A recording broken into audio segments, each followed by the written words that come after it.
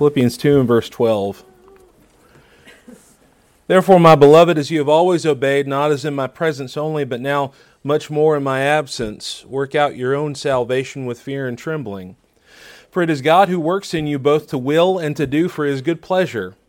Do all things without complaining and disputing, that you may be blameless and harmless, children of God, without fault in the midst of a crooked and perverse generation, among whom you shine as lights in the world, holding fast the word of life, so that I may rejoice in the day of Christ, that I have not run in vain or labored in vain.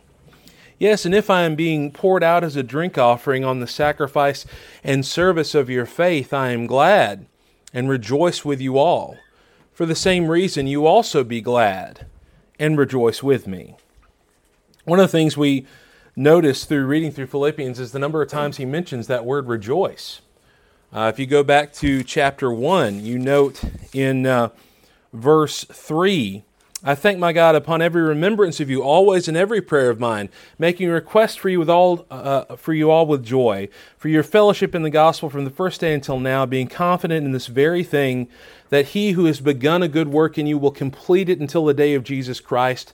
Just as it is right for me to think this of you all, because I have you in my heart, inasmuch as both in my chains and defense and confirmation of the gospel, you all are partakers with me of grace.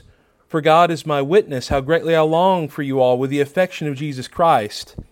And this I pray, that your love may abound still more and more in knowledge and all discernment, that you may approve the things that are excellent, that you may be sincere and without offense till the day of Christ, being filled with the fruits of righteousness which are by Jesus Christ, to the glory and praise of God.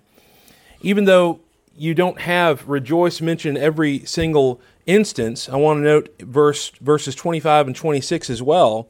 Being confident in this, I know that I shall remain and continue with you all for your progress and joy of faith, that your rejoicing for me may be more abundant in Jesus Christ by my coming to you again. There are other passages that we could look at, and plenty, of course, that have to do with development, and that's really what we want to look at this morning. A question from that passage that we read in chapter 2 would be, what does this mean? This phrase, work out your own salvation with fear and trembling. And I think a lot of this comes down to a matter of development. I think what we'll see as we move through this passage and look through what Paul is saying, that there is an aspect here where we are in progress, we are works in progress, we're working toward a specific goal. But then part of this question is, how do I have contentment and assurance and security while I am working toward that goal? And what do I need to do to make sure that I have that joy within myself, and understanding that just because I'm not there yet, that doesn't mean that I'm a failure. That doesn't mean that I'm useless. It doesn't mean that I'm without value. So, but I think, again, a big core of that is the aspects of working out our own salvation. And I think together we'll see this. In the first few verses, as you have always obeyed, Paul talks about here. Therefore, my beloved, as you have always obeyed. He has a confidence in their continued faithfulness. Paul has a consistent confidence, actually, with his fellow Christians.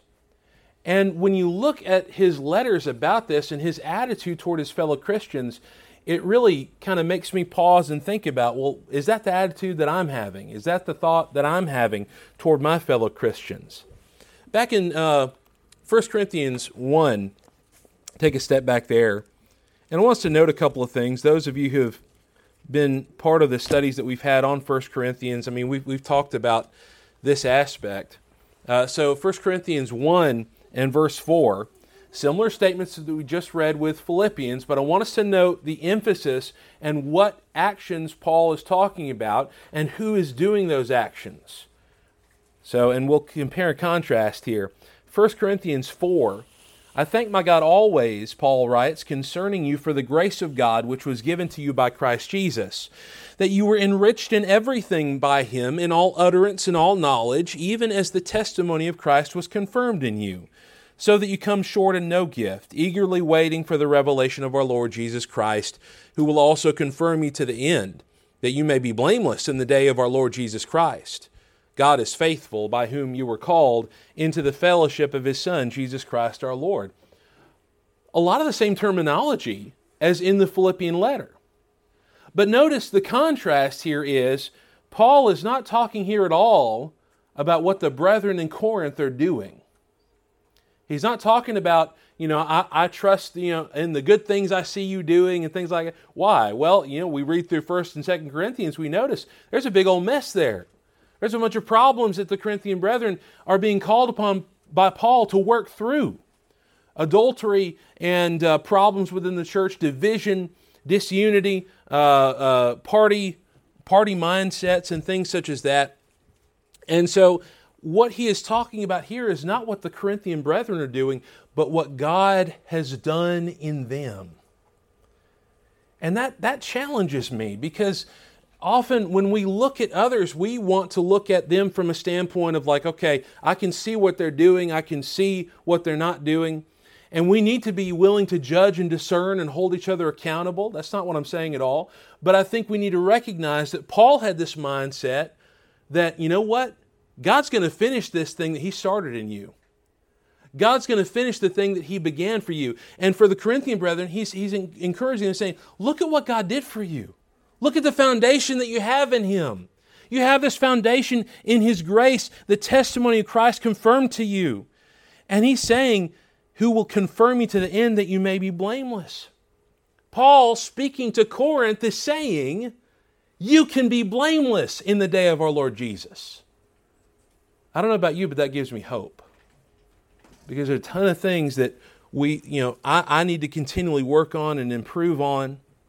And so it kind of brings a particular perspective to what he's saying. Back in Philippians 2 and verse 12, as you have always obeyed, Paul says, not as in my presence only, but now much more in my absence. So it's expectation of their faithfulness in His absence as well.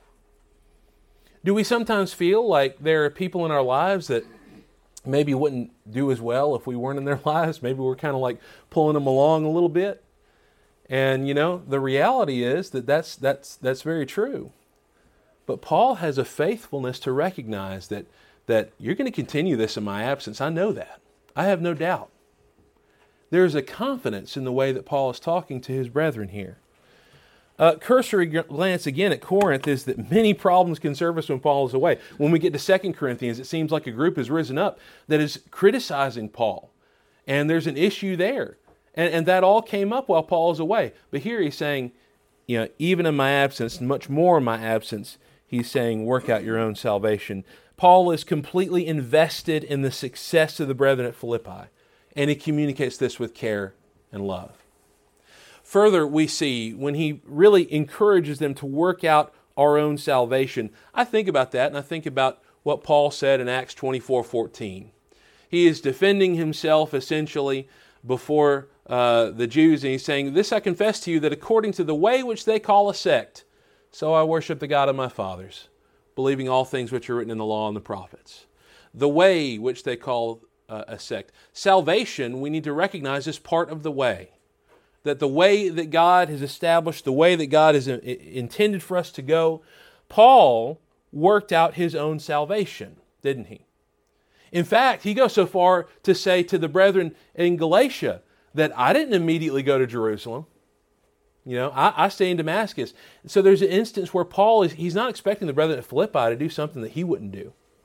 He's not saying, well, you ought to do it this way because I just think that's the best way to do it. No. He's saying, work out your own salvation. And in the back, you recognize with the story of Paul and what happened there, he worked out his own salvation as well. And we'll talk a little bit more about that. So what this really kind of surrounds upon, and what we need to recognize is, working out our own salvation, number one, is not about making up our own salvation system. Some people might look at this verse and say, well, I'll work out my own way of salvation. Sure, that's what Paul is saying. Work out your own salvation. And so maybe one person says, well, I think salvation looks like this. And another person says, well, I think salvation looks like this. And that's where we get chaos, right? One church says this is the way to salvation. One church says this is the other way to salvation.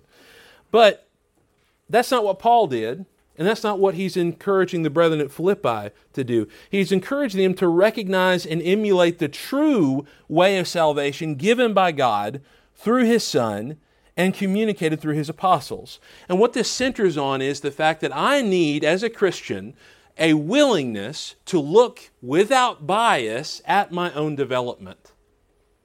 And I say without bias, and that is a challenge because we have quite the bias, especially when we're looking at ourselves. And it's easy for us to excuse ourselves. It's easy for us to not really see the truth of certain situations. And again, these are things that I'm saying to myself just as much as anybody in here. Look without bias at my own development. Work out my own salvation. Part of rejoicing in the salvation of God is recognizing how far off we were when we came to Him. 2 Corinthians 4, please.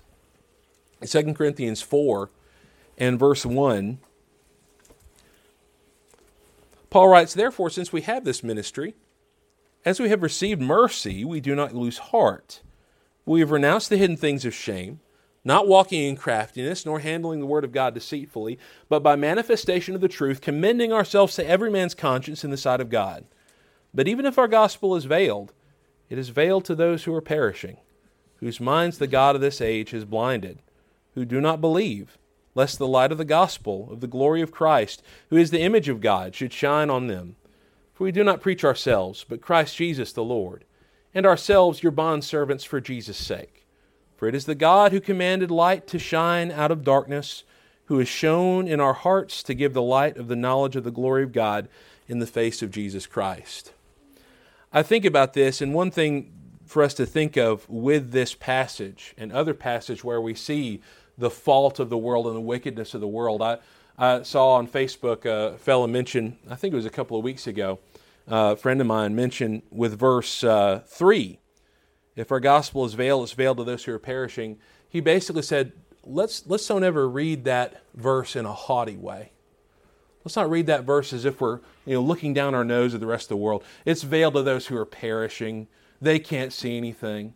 And that's the worst attitude we can have. This is a sad situation, the wickedness of the world, the darkness of the world. And we need to recognize that. And we need to see the light that God has commanded to shine out of the darkness.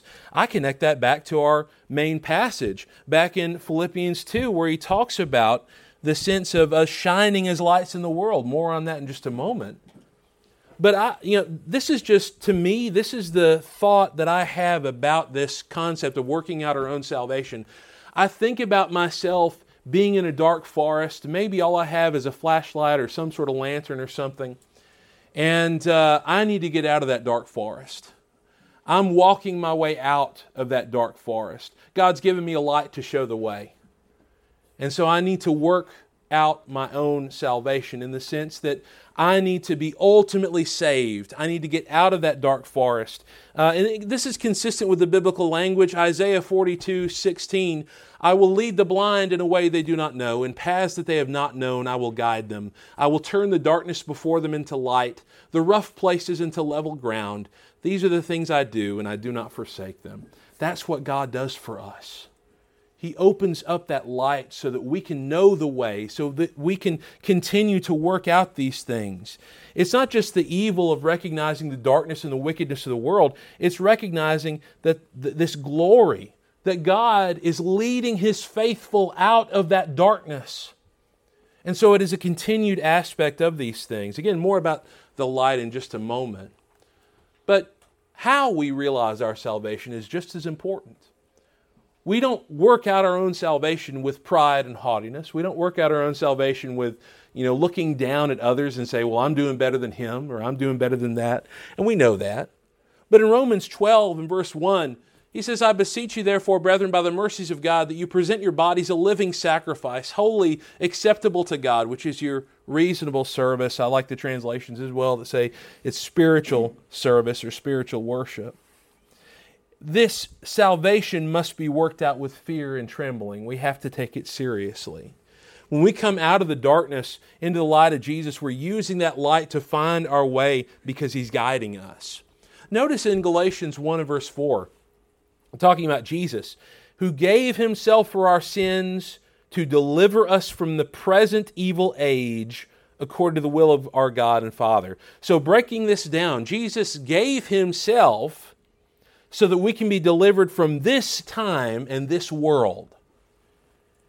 Thus, we give ourselves completely to him in order to work out our salvation.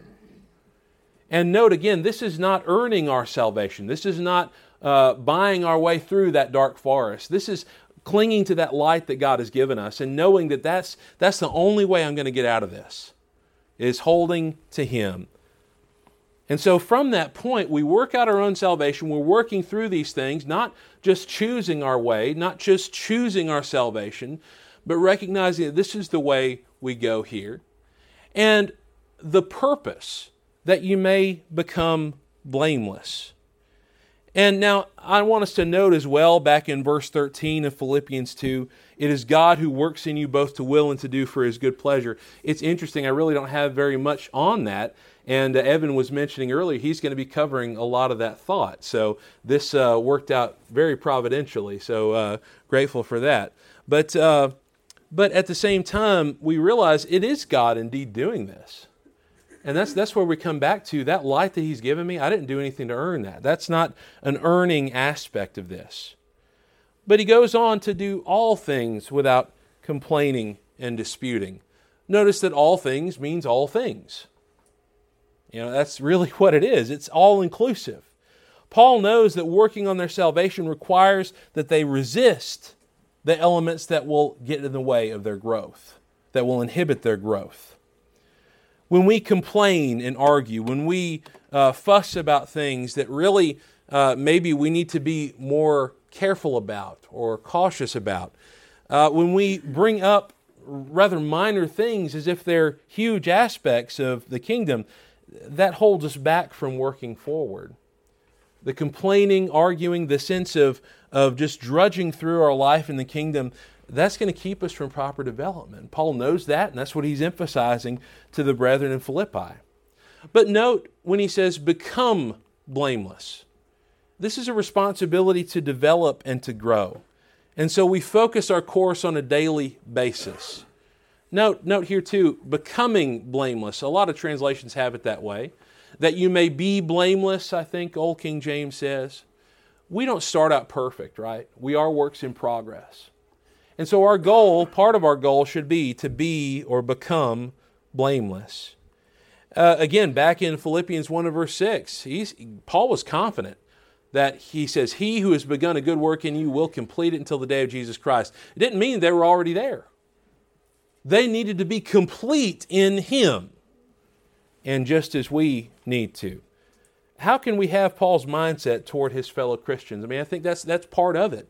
Being confident in each other. And trusting in each other. And I don't have all the answers of how to establish that, but I do know that all those answers lie within the Scriptures. Christ's light gives us a particular way to live. It's going to be different from the world. Again, 1 John 1 and verse 7, if we walk in the light as he is in the light, we have fellowship with one another, and the blood of Jesus, his Son, cleanses us from all sin. Well, the opposite here, going back to our example or our thought earlier, if I'm in the middle of that dark forest and I just put that lantern down and say, really, I don't need this. I can see well enough on my own. I'm going to be in that forest forever, aren't I? I'm going to be in that darkness forever. Yet, we don't rise from the baptismal waters with all knowledge needed in order to resist temptation and sin. And so becoming blameless means we see the standard to move forward. We see the standard, we see where we need to be. We need to recognize that first of all. If I don't recognize that standard of blamelessness, then I'm not really going to care to move toward it. But we also need to remain satisfied and content with where we currently are. And I'm not talking about complacency. I'm not talking about laziness. I'm talking about, I know I'm not there yet, but I'm working toward it. And this is the trap that we get into. Colossians 2 and verse 8. Beware lest anyone cheat you through philosophy and empty deceit, according to the tradition of men, according to the basic principles of the world and not according to Christ. For in him dwells all the fullness of the Godhead bodily, and you are complete in him, who is the head of all principality and power. Do we ever think about the fact that the Judaizing teachers sometimes would talk about the fact that there's no resurrection that's happened yet, the fact that Jesus has not yet come back? That they would use that as a way to try to convince Christians to buy in to what they were trying to push? You see, sometimes we get dissatisfied with where we are.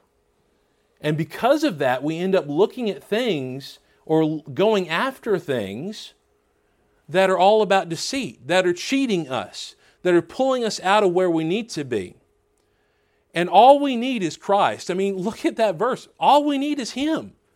In Him dwells all the fullness of the Godhead bodily. You are complete in Him. Notice, you are complete in Him. That needs to be our thought, brethren. We are deceived when we think that we are unable to attain to the standards of our head. Some people have a sense that, well, you're never going to be perfect. You're never going to do everything right. You're never going to do everything properly.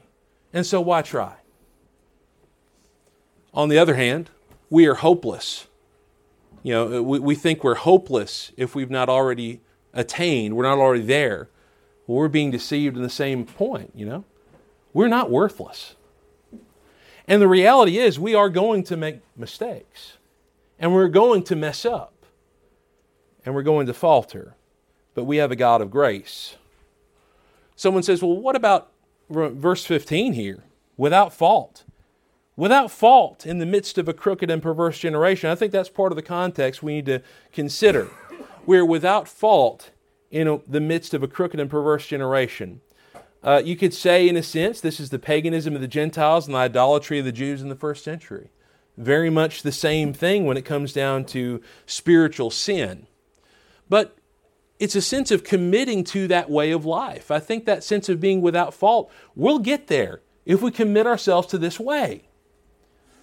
We can worry about the world, we can be concerned about the world, but you look at what Jesus said about the purpose of Him actually using Paul. In Acts 26:18, again, Paul is quoting this, but to open their eyes so that they may turn from darkness to light and from the power of Satan to God, that they may receive forgiveness of sins and a place among those who are sanctified by what?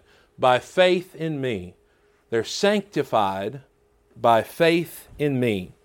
When I accept God's way, when I'm working out my salvation with fear and trembling, the end result is I will divide myself from the wickedness of the world. That is the natural consequence of things.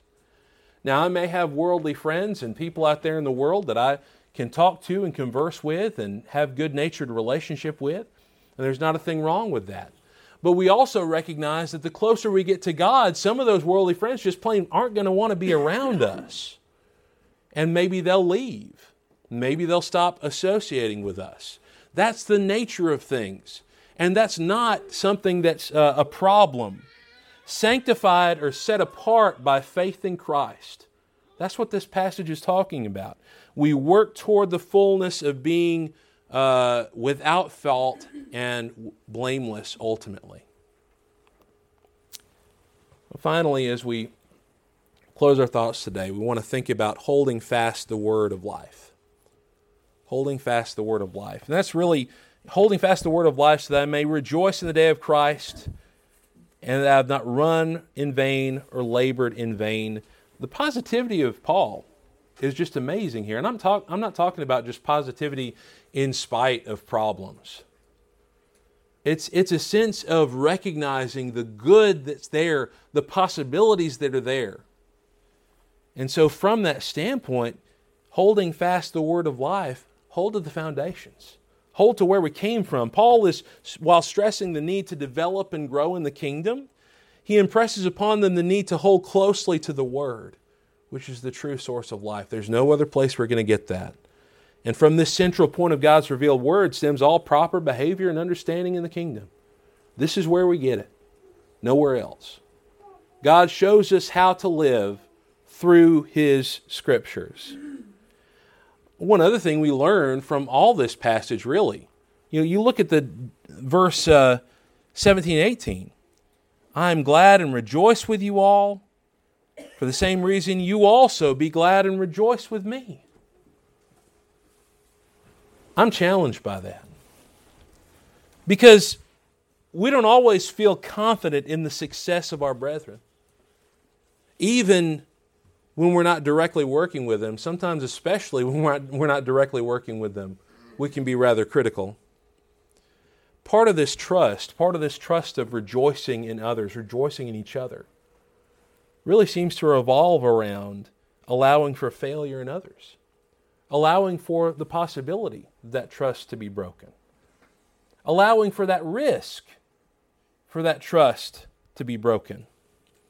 While we must work to inoculate the brethren and make sure that we are cleared and safe against threats, we also have to consider our own weakness and our own frailties, and we need to work to maintain that faithfulness and trust. We need to seek God's light and use it to discern. Being a light really means recognizing the darkness. And I believe that what he's talking about, shining as lights in the world, we're not lights to ourselves, are we? We reflect the true clear light of God. We are like the moon to God's sun. We are reflecting God's truth to others. That's the nature of things in terms of the kingdom. Paul writes in Romans 13:12, "The night is far gone, the day is at hand. So then let us cast off the works of darkness and put on the armor of light." I love that imagery because it's something that keeps us safe, but at the same time it guides us and illuminates and shows the way. We need to develop in the ways that God gives, not the ways that we come up with. Recognizing that entrance into the everlasting kingdom, Peter talked about that. If you do these things and develop in these ways, you'll be given entrance to the everlasting kingdom. So that's what we're looking for. That's what we're striving toward. And so I'll leave it with you this morning and ask you, have you done that? Are you a part of the kingdom? Are you living in that way? If you haven't even begun that, then you have not even begun to live by the words of Jesus. I cannot say that Jesus is the Son of God and at the same time say I'm not going to respond to His invitation. He is inviting you this morning to become a part of His great spiritual kingdom that will be with God forever in the end. And so if you're not a Christian, we encourage you to make that decision this morning to turn from your ways and serve Him. If you are a Christian and need the prayers of the brethren or need to admit something publicly, we would love to help you with that. Whatever your needs, please come and obey the gospel while we stand and sing.